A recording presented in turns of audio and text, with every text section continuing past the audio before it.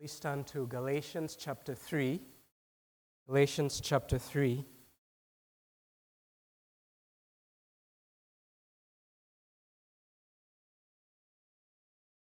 I'd like to speak to you on this portion of God's Word on the theme of the Holy Spirit. Let's read from verse 1 to 14, then we'll pray. Begins, O foolish Galatians, who has bewitched you? It was before your eyes that Jesus Christ was publicly portrayed as crucified. Let me ask you this. Did you receive the Spirit by works of the law or by hearing with faith? Are you so foolish? Having begun by the Spirit, are you now being perfected by the flesh? Did you suffer or experience so many things in vain, if indeed it was in vain? Verse 5, does he who supplies the Spirit to you and works miracles among you do so by works of the law or by hearing with faith? Just as Abraham believed God, and it was counted to him as righteousness. Know then that it is those of faith who are the sons of Abraham.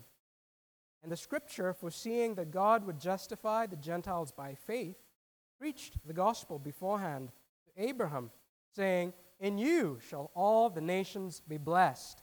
So then, those who are of faith are blessed along with Abraham, man of faith. For all who rely on works of the law are under a curse. For it is written, cursed be everyone who does not abide by all things written in the book of the law and do them. Now, it is evident that no one is justified before God by the law, for the righteous shall live by faith. But the law is not of faith, rather, the one who does them shall live by them. Christ redeemed us from the curse of the law by becoming a curse for us.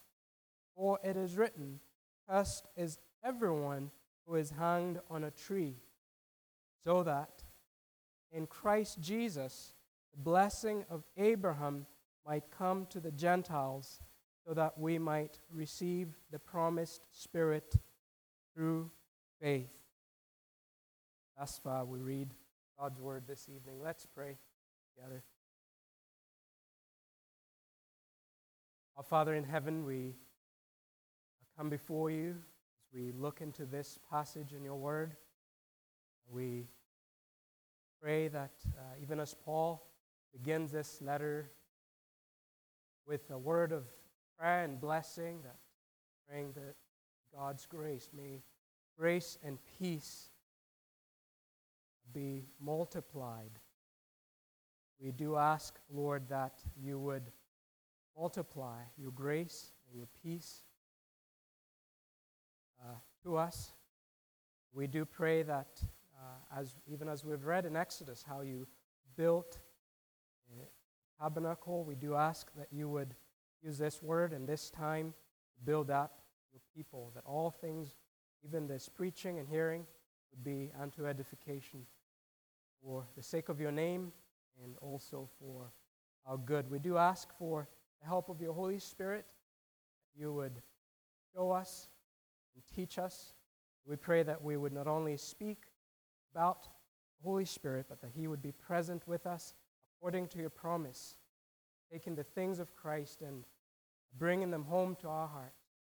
We do ask that you will show us yourself and bless us. And Lord, we do pray also for any hearing who are not in Christ, who are still under the curse of the law. We pray that you would so present Christ before them, that they would trust in him, and that they also would receive forgiveness of sin and the gift and the blessing of the Holy Spirit. Hear us now, we pray and ask in Christ's name. Amen.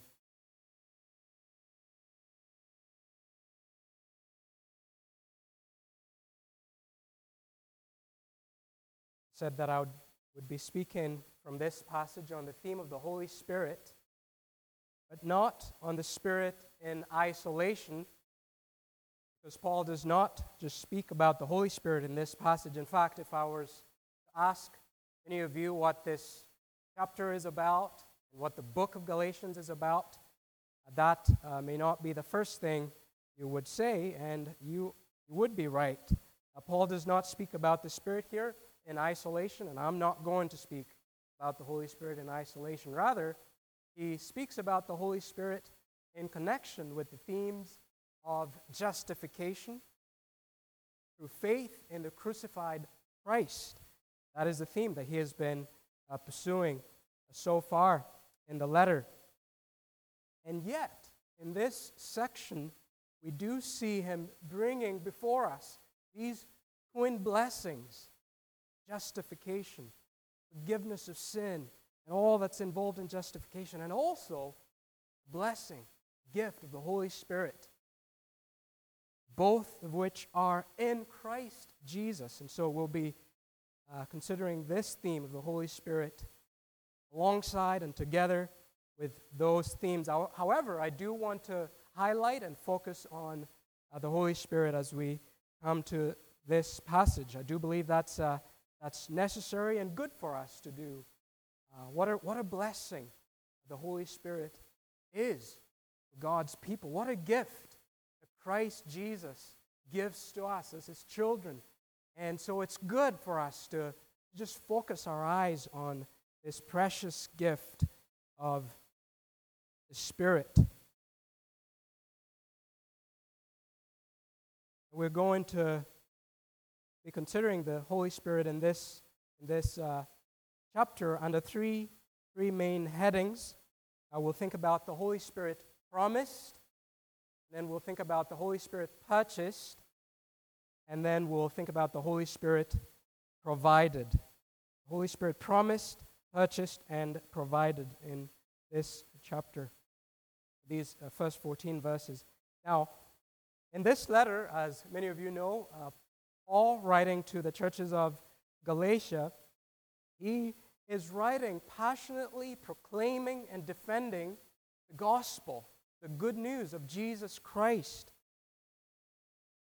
the Son of God, how He came, how He lived, how He died, crucified, how He rose again from the dead and ascended into heaven, and how it's through faith in Him that sinners find forgiveness of sin, justification, righteousness, the righteousness of God, and are counted right before God and receive all the blessing of God's people. So Paul had preached this gospel to the Galatians. He indicates that even in the first verse of our passage, that he had, as it were, portrayed, pictured Christ before them as crucified. So Paul had been there. He had preached the gospel to them. The gospel, the free grace of God in Jesus Christ. However, false teachers had come in and were corrupting and distorting this message. And they were teaching that faith alone in Christ, in the crucified Christ, is not sufficient for righteousness before God, for being counted right before God, to be one of God's people. They were teaching rather that Gentiles needed to be circumcised and obey God's law, including ceremonial and even just God's moral law. They needed to do that in order to be justified. That's important, in order to be justified. And Paul saying, no, this is wrong. This is not right. And so throughout the letter, he's proclaiming, he's defending this message of free grace in Christ Jesus for sinners. And he does this proclamation, this defense in different ways. At times it's just a plain, direct statement of what this gospel is. He just lays it out there. For example, in the beginning of, in Galatians 1, look at verse 3 and 4. That's really quite the statement of the gospel. Grace to you, peace from God our Father and the Lord Jesus Christ, who gave Himself for our sins to deliver us from this present evil age or evil world, according to the will of God and Father, to whom be the glory forever and ever. It's the message concerning the Lord Jesus Christ, God's answer to the sin problem. So he does that, just claiming the gospel. As someone has said it, the best way to expose a crooked stick is to put a straight one right beside it. And so Paul is doing that constantly, stating the gospel. He speaks about his testimony in chapter 1, a testimony which anyone who knew him, what he was before, could see and see the power of this gospel and the reality of it. He also states plainly how his message is not from man. In chapter 1, he says that I did not receive this message from man, but by a revelation of Jesus Christ. In chapter 2, he appeals to what God has been doing, not only through him, but through the other apostles, such as Peter, in the midst of that disagreement there in chapter 2. And then towards the end of chapter 2, before we get to our passage there in 21, he says, how righteousness is not through the law, otherwise Christ died for no purpose. So different ways that he is bringing, he's clarifying, that he is defending the gospel. And then when we come to our chapter here, he argues for this truth, this message of God's free grace in Christ alone, this gospel. He argues it, we could say, from two sides. One, he argues from Scripture. You see a string of scriptural quotations that we have there, some from Genesis, some from Deuteronomy, one from Habakkuk. So from Scripture, he also argues with these Galatians from their experience. He speaks about their experience. Now, two elements of their experience that he brings out. One, which we will not be considering much, is the one he mentions in verse 4, did you suffer so many things in vain? So at the beginning of their Christian life, perhaps they underwent persecution for holding to this gospel. He is appealing to that as well. But the other argument from experience is concerning the Holy Spirit, their experience of the Holy Spirit. Notice in verse 2, he asks this rhetorical question. Let me ask you only this. Did you receive the Spirit by works of the law or by hearing with faith? Again, remember he's arguing for the truth of this gospel, that it's through faith in Christ that we're made right with God, yet he appeals to their experience of the Holy Spirit. Look at it again in verse 3. He says they began in the Spirit. And then later on, I believe in verse 5, he says, does he who supplies the Spirit to you do so by the works of the Lord, by hearing with faith? So you see there then this argument from the Spirit, and that's what I'm taking and wanting us to see this evening. Now, I mentioned an argument from suffering. You note if you have some Bibles have a footnote there on verse 4 that this word suffer here can actually mean just experience. It's the word we get words like pathos from. So that word can mean experience. So the verse could be read, did you experience so many things in vain? And so some take it to be that in verse 4, Paul is still speaking about their experience of the work of the Spirit among them. Just like, so in verse 3, did you begin in the Spirit? Are you now being perfected in the flesh? That word could be experience. And so I do lean on that side just because of the context that he may be, even in that verse, not speaking about their experience of suffering, but their experience of the work of the Spirit. But it could go either way. So let's be clear. We get the argument. Why does he speak about the Spirit here? He's saying, you have received the Spirit. You have received the Holy Spirit. He takes that as a fact. He can say to believers, you have received the Holy Spirit. Verse 2, that question assumes that. Did you receive the Spirit by works of the law? He's not asking whether they received the Spirit. How? How did they receive the Holy Spirit? And so what he is, and then he takes this as the evidence of their being justified. And we shall see how these two connect, the blessing of the Spirit and justification. But that's how he brings in the Holy Spirit, is as evidence of justification. And then he argues that the same means that you received the Spirit is the same means by which you were justified.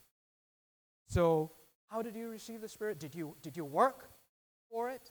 Did you do certain things to earn this gift? Say no.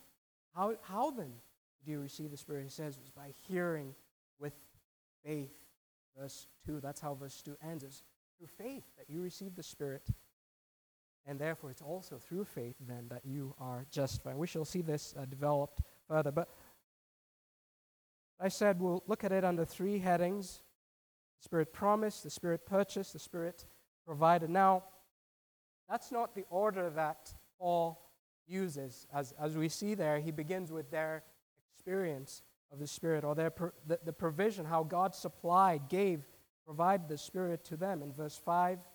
And those are verses that we looked at. So that's where he begins. But then, as he develops, if you look at the end, in verse 14, he also speaks about receiving the promise of the Spirit there.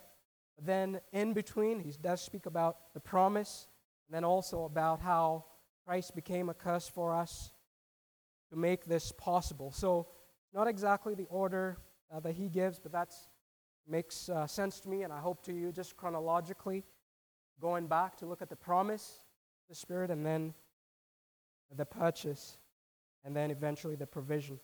Our children, like when your parents are about to give you a gift. I remember me and my brother wanting to have a bicycle so much. We didn't have one for a long time, until I was almost in high school. We wanted to have one, and my brother and I would sit and sometimes just think, where would we go? Oh, what would we do if we had one? And then at some point, my mother promised us a bike. And then eventually there came a time when she bought one. And then there was a day when we received one bike to share between the two of us. So, promise, purchase, provisions. Let's begin then with the Holy Spirit promised.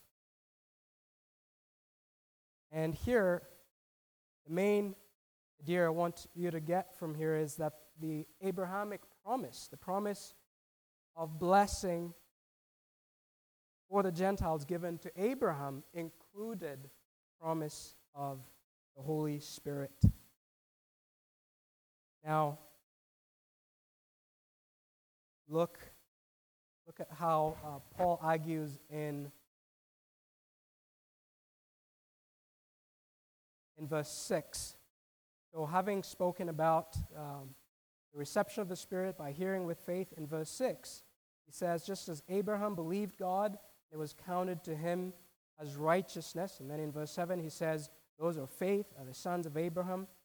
And then in verse 8, he says that Scripture foresaw that God would justify the Gentiles through faith and preached this good news to Abraham. That's the language of verse 8.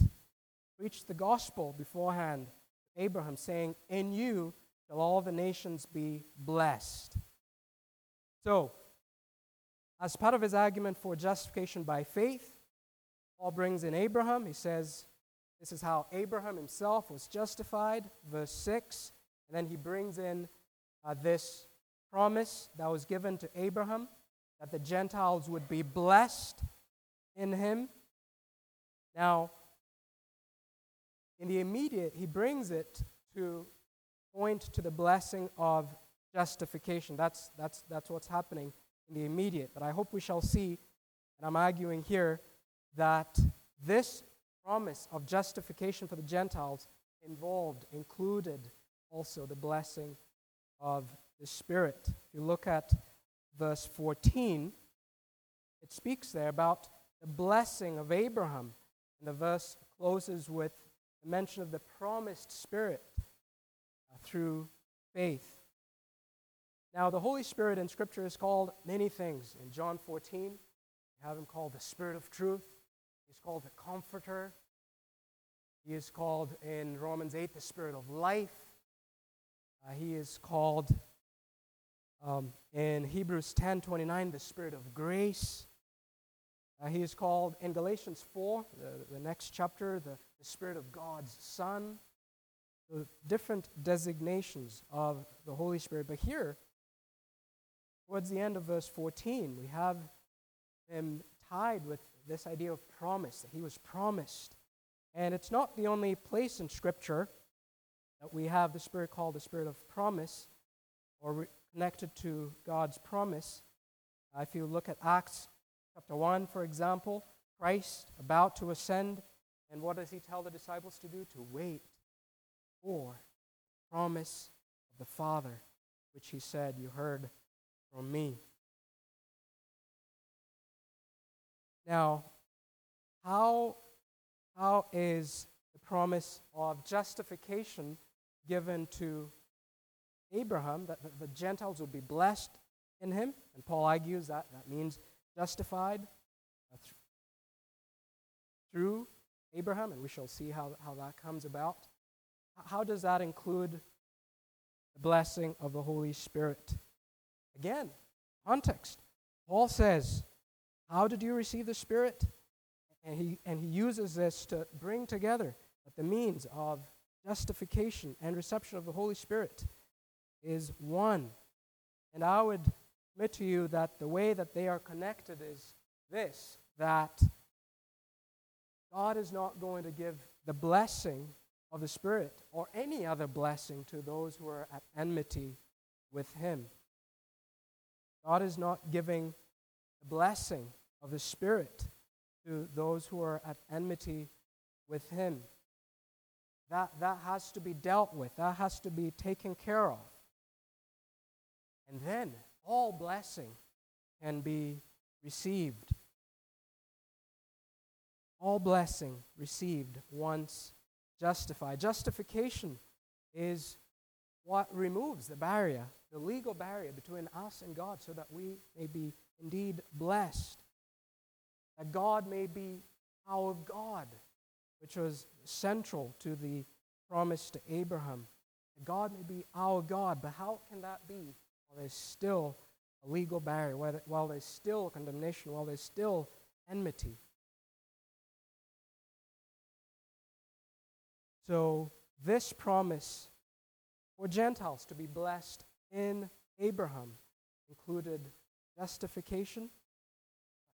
Following from that, the gift of the Holy Spirit, so that Paul can speak of them in one breath. And in fact, we do see this in other places in Scripture where justification is soon followed by statements concerning the blessing and gift of the Holy Spirit.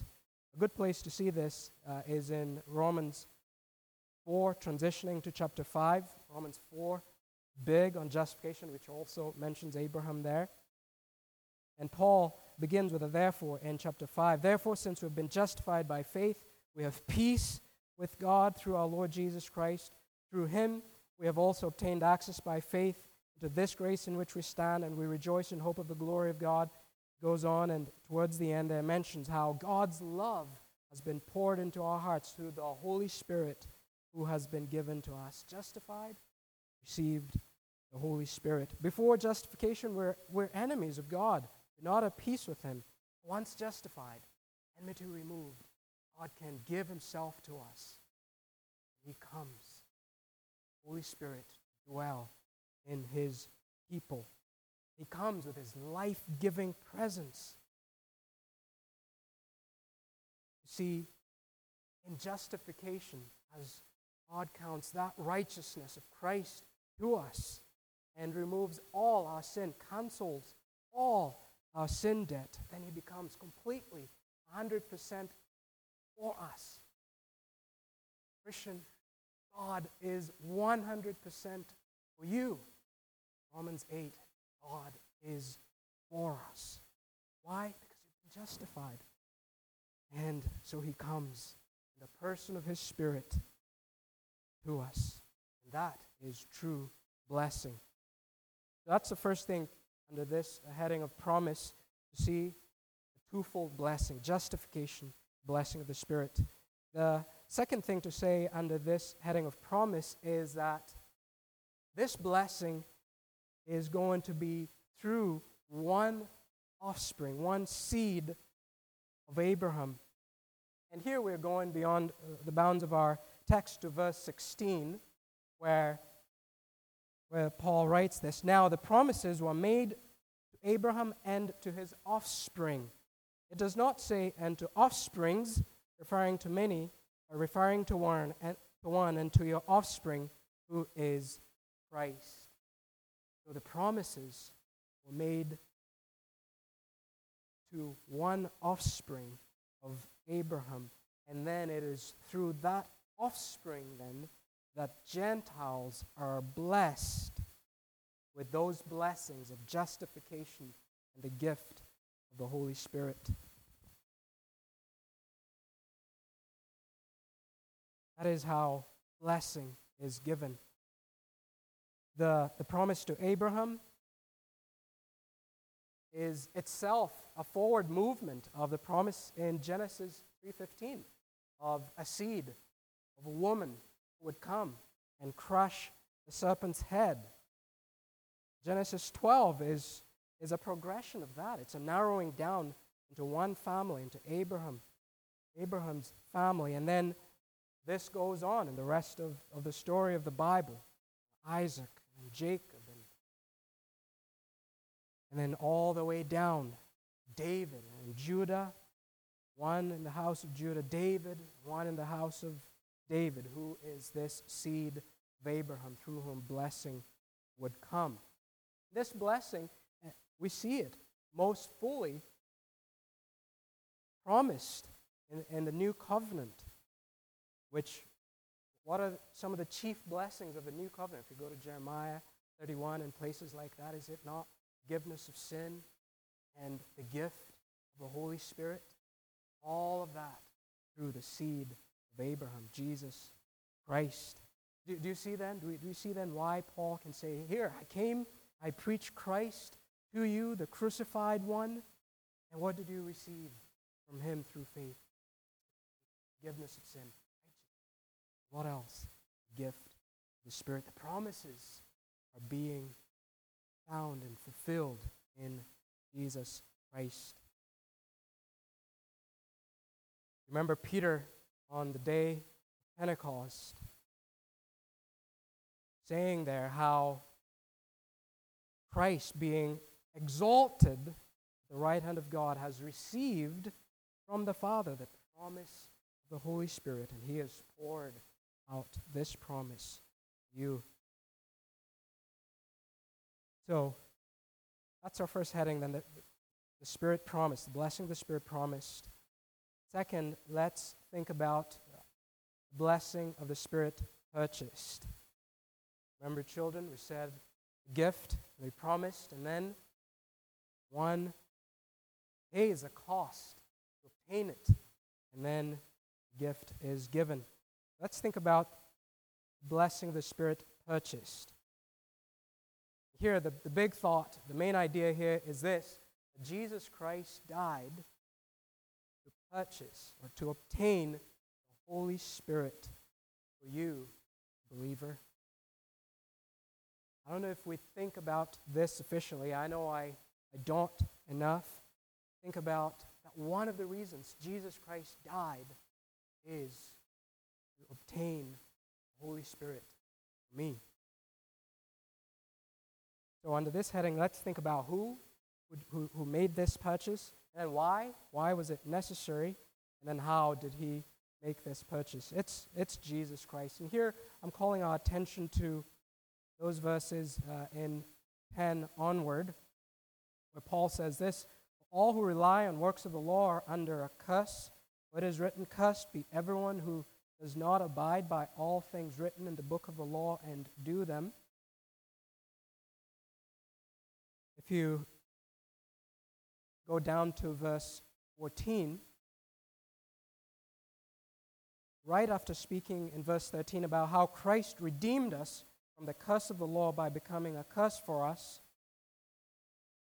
he says in verse 14, so that, you see that, so that Christ's death bearing the curse in verse 13 was so that in Christ Jesus the blessing of Abraham might come to the Gentiles so that we might receive the promised Spirit through faith.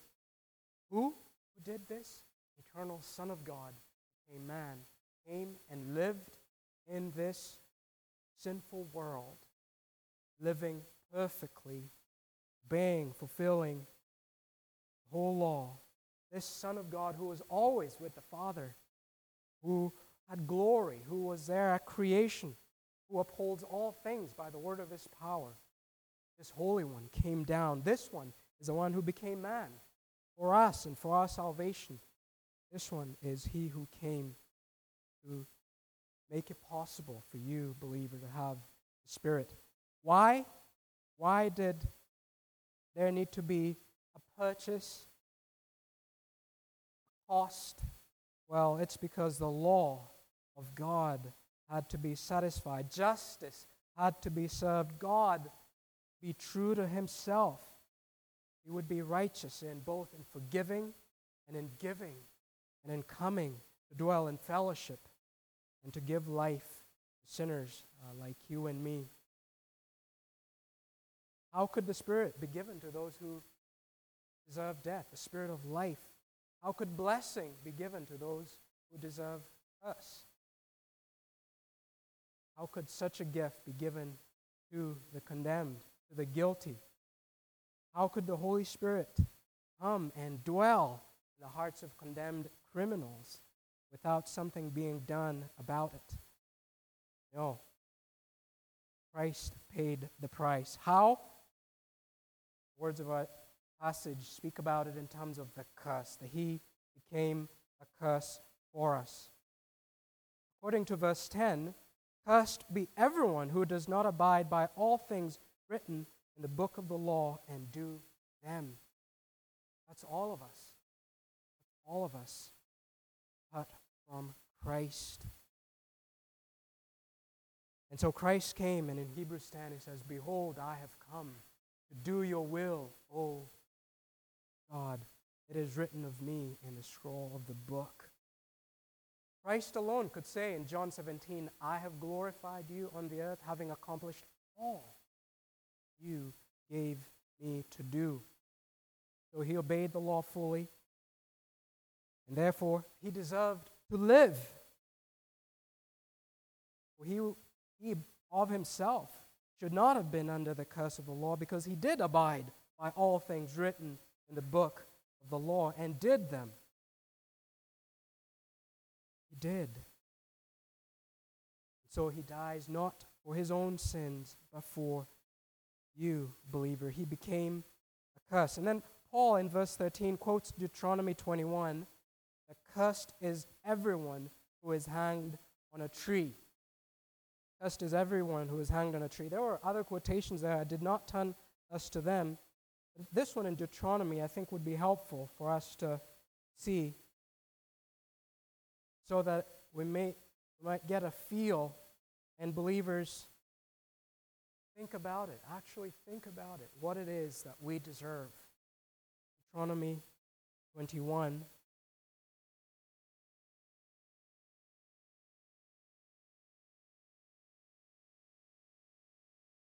Verse 22.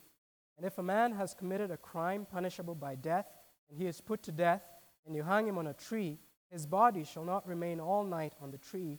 You shall bury him the same day, for a hanged man is cursed by God. You shall not defile your land that the Lord your God is giving you for an inheritance. Now let me ask you this. Did Jesus commit a crime punishable by death? Did he?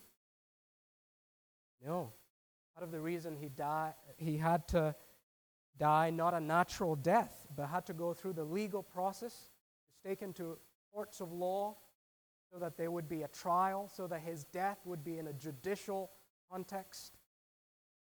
Because he was dying as a representative in a legal way for unjust men. Yes, those courts had fabricated evidence and all of that, and yet the legal proceeding, that's important to see in the atonement, so that there would be a public legal record and declaration of innocence even before human authorities, and yet with a falsified sentence of condemnation. So Christ died unjustly at the hands of men, but substitutionarily by God executing judgment upon him, for he is the legal representative of his people. How about us? Have we committed sins, crimes punishable by death, as it says there in Deuteronomy? Yes. What kinds of sins? In Romans 1, after listing idolatry and homosexuality, it says this. The list goes on, and we find ourselves there. It says this, and since they did not see fit to acknowledge God, God gave them up to a debased mind to do what ought not to be done. They were filled with all manner of unrighteousness, evil, covetousness, malice. They were full of envy, murder, strife, deceit, maliciousness. They are gossips, slanderers, haters of God, insolent, haughty, boastful, inventors of evil, disobedient to parents. That's on there. Foolish, faithless, heartless, ruthless. Though they know God's righteous decree that those who practice such things deserve to die, they don't only do them, but give approval to those who practice them. Those are the kinds of things. You could go to Galatians 5 and see a list of the works of the flesh. Those are things, crimes, that are punishable by death. I mean, in terms of God's judgment, an eternal judgment. In civil judgment, even under the law, not all crimes deserve death. But before God, which is what we're looking at when we think about justification, every sin forfeits life, deserves death. For the wages of sin is death. So, where can we go to see what the curse of the law looks like? Who can describe it? I know I cannot fully describe what it is to be under the curse of the law. We do see glimpses of it when we look at God's judgments throughout Scripture. When Adam and Eve are cast out of Eden, we're seeing something of what it means to be under the curse of God's law.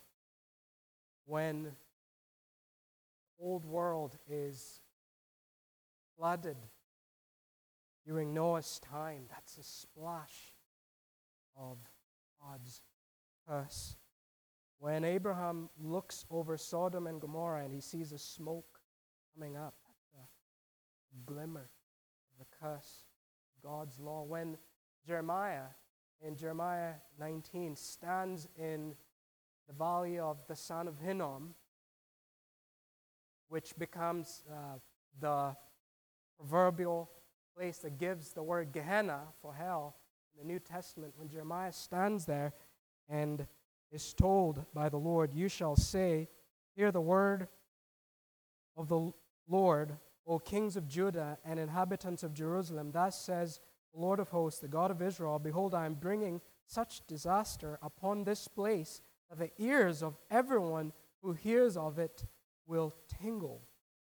When Jeremiah pronounces those awful, awful things that would happen to Jerusalem and Judah under the Babylonians, we're seeing something, a glimmer of what it is to be under the curse of the law. And when we say the curse of the law, some people will,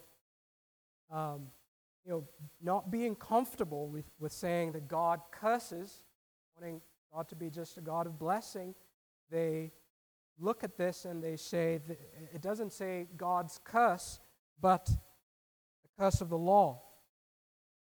However, I agree with John Stott, who says this: the law can never be isolated from God, for the law is God's law, the expression of His moral nature and will. What the law says, God says. What the law blesses, God blesses.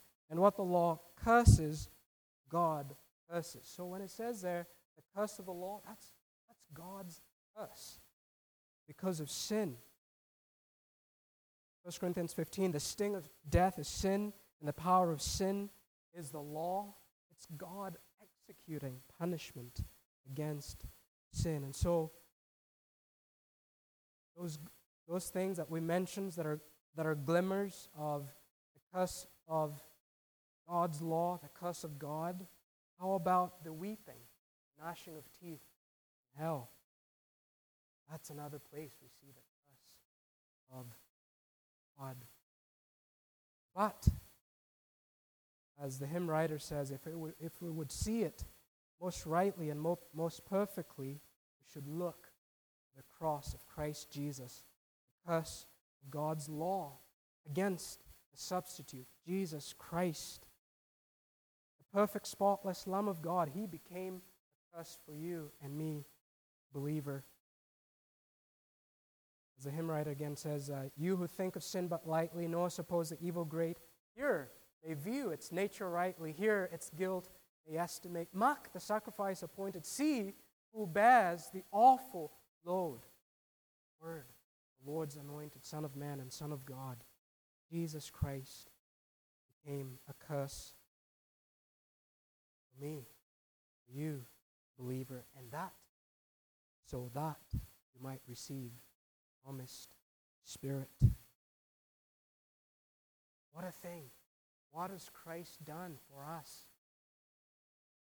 I know I don't feel it as I ought to. What I've been redeemed from, what I've been saved from. As McShane says, it's only that day of judgment and when we see the wicked cast into hell that we'll know fully what it is that we have been redeemed from by Christ. And He did that so that we would not only be forgiven, God would come to dwell in us by the Spirit. This brings us to our last point, and more briefly, the Holy Spirit provided and received. Remember how we saw Paul tells these believers that they have received the Spirit. It's a fact. They have received the Holy Spirit. Then he asks them, how? How does one receive the Holy Spirit? And the answer is by hearing with faith. Hearing with faith. So that someone can have walked in here this evening, lost, still under the curse of the law, condemned, on the way to hell, not having the Spirit of God. You could have walked in here like that this evening. And then hear the message about Jesus Christ and Him crucified, the Son of God who died in the place of sinners. You can hear that today, that He rose again from the dead and that He is alive now, and on the basis of what He did, you can be forgiven. And you can hear that and say, I believe that. That is true, and I need that. And I rest my soul on Jesus Christ. I'm not going to try to earn my way to heaven. I can't save myself. Jesus Christ crucified.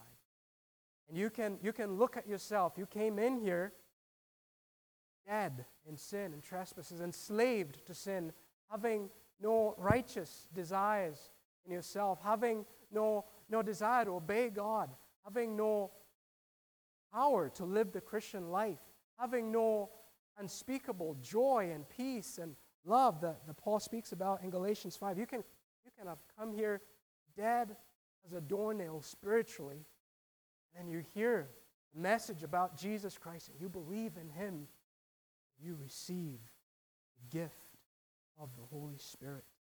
I mean, that's what it says. You hear Christ proclaimed, He is presented before you, you believe in Him, and receive forgiveness of sin, justification. the gift of the Holy Spirit. The message of Christ, the gospel.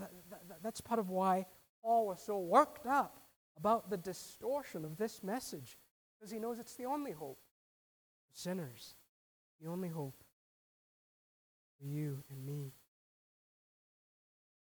And so, it's the same Christ risen. It's faith in Him. It's through faith in Him that we receive those twin blessings, justification and the gift of the Spirit. Let me close with some applications here. We bring these truths home to our hearts. First thing, this should be for our examination. What we've seen here of the promise and the purchase and the provision of the Spirit should be for our examination. I mean, you need to ask yourself, do I have the Holy Spirit? Paul assumed the Galatian Christians did. Do I have the Holy Spirit? We could say it another way. Am I justified? Are my sins forgiven? And as we've seen, those are connected truths. And there are things in Scripture that we could test ourselves by. Am I trusting Christ? Is my hope in Jesus Christ? That's one way to know. The other is to think about the fruits of the Spirit. Even in Galatians 5, we can look at our lives. I like to think of the whole question of assurance, and this is related to that. It's helpful to think of 3 W's. We get assurance. We're affirmed in assurance. Thinking about just the Word, the naked Word of God, the promises of God. Am I believing what God says? The Word. Then also there's the witness of the Spirit. With our spirits, that we are children of God. Galatians 4 goes on to say that since you are sons, God has sent forth the Spirit of His Son into our hearts, crying out, Abba, Father. For the witness of the Spirit. The second W is walk. Walk. The evidences in our life that the Spirit, the Holy Spirit, is at work in us. When you look at the fruit of the Spirit, are you seeing those increasingly? Are there desires for the Word of God? Is there a measure of love and joy and peace and patience? Are those things present? And everything else, the Scripture says, is the work of the Spirit. So our examination and thinking about assurance in those ways. But also, it's for information. I think sometimes we can put down information when we hear a sermon. But it's important to know certain things, and I hope that looking at this passage does help to see some things. For example, just the unity of God's work, God's plan of salvation running all the way and through Adam down to Christ, and how these things are connected. I think it's helpful to see those truths. They ground us. They show us God's salvation in a way that's grounding and helpful. But also, this should be an exhortation to you personally, to you as a church as well. The Galatians were being taken away from this gospel, right? That's why Paul is writing to them. And so I call you to hold to this gospel of grace, since through it you receive such blessing through faith in Christ. So go on in that way. Go on in that way. It's just Paul tells them, having begun this way, do you want to go another way? So it's helpful. Scripture does call us to think about how we began and go on in the same way. Colossians chapter 2, just as you received Christ Jesus the Lord, so walk in Him, rooted and built up in Him. But also, another thought here is, to you, unbeliever, there's both warning and invitation here. There's warning because you are under the curse of the law. And that's not a good place to be. But right now, while you're still breathing, there's a way out. There's one who became a curse so that you can receive blessing. Trust Him. Jesus Christ. He's being freely offered, presented to you today, for you to take by faith, to rest in Him. But also, this should be, believers, for our praise and thanks to God. Thinking about the work of the Holy Spirit in our lives and seeing that this is all because of what Jesus has done for us. Let me ask you, Christian, what has the Holy Spirit done for you? Think about some of the things. Convicting you of sin, giving you saving faith, teaching you. You're not what you were. You've learned something of God's ways and you're growing. He brings Scripture to mind. He brings things to remembrance in your day-to-day life. He produces those fruit of the Spirit. The Holy Spirit has helped you to put sin to death. There are certain sins that used to plague you and were besetting to you that you can look and see how by the Spirit you've been putting sin to death. And, amen. And this is because of what Jesus Christ did for you, to give you this blessing. And He is working in you. He's showing you more of Christ. Isn't that the work of the Spirit for us believers? How about the sweet consolations of the gospel you have received, Christian? Sometimes in the deepest trials, maybe even right now, yet truth comes to your heart by the Spirit and encourages you. Spirit comforting. How about those tastes of joy that you sometimes know, whether privately or in worship or singing a song or just beholding God's creation? Where is that from? Spirit of God. How about the gifts that He has given you to serve others? How about the gifts that He has given others? Have served you and ministered to you. His help as you either taught or preached or ministered in another way using your gift. This is the Holy Spirit who is doing these things. We ought to give thanks to Christ for this precious gift. Finally, and we close here, this should be, and I love this thought, this truth, and it is this thought of what heaven and the eternal state will be in relation to the reality of the Holy Spirit. You know that in the New Testament, part of the evidence that the new age has broken into this present age is the work of the Holy Spirit. That's what the prophets were saying. The times are coming, the days of Messiah, when the Holy Spirit will be at work. That's the beginning of the end. And so, part of what that means then is, I don't think we think about this sufficiently, that in glory, both in the new heavens and the new earth and in the intermediate heaven, we'll experience and know more of the work and activity of the Holy Spirit in our lives. Jesus said in John 14 or John 16 that I'm giving you the Holy Spirit to be with you forever, not for a season. It's forever. This blessing is forever. So when we think about the fruit of the Spirit, love, joy, peace, will those things be there? Of course, in greater measure. Why? Because the Holy Spirit will be with us and in us, working those things. The Holy Spirit is also the one who unites us, the bond of our union with Christ. Will that bond be reduced in glory? No, it will be perfected.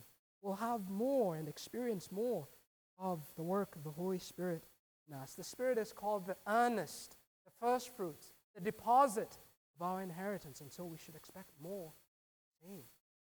Something we've tasted now. More is coming.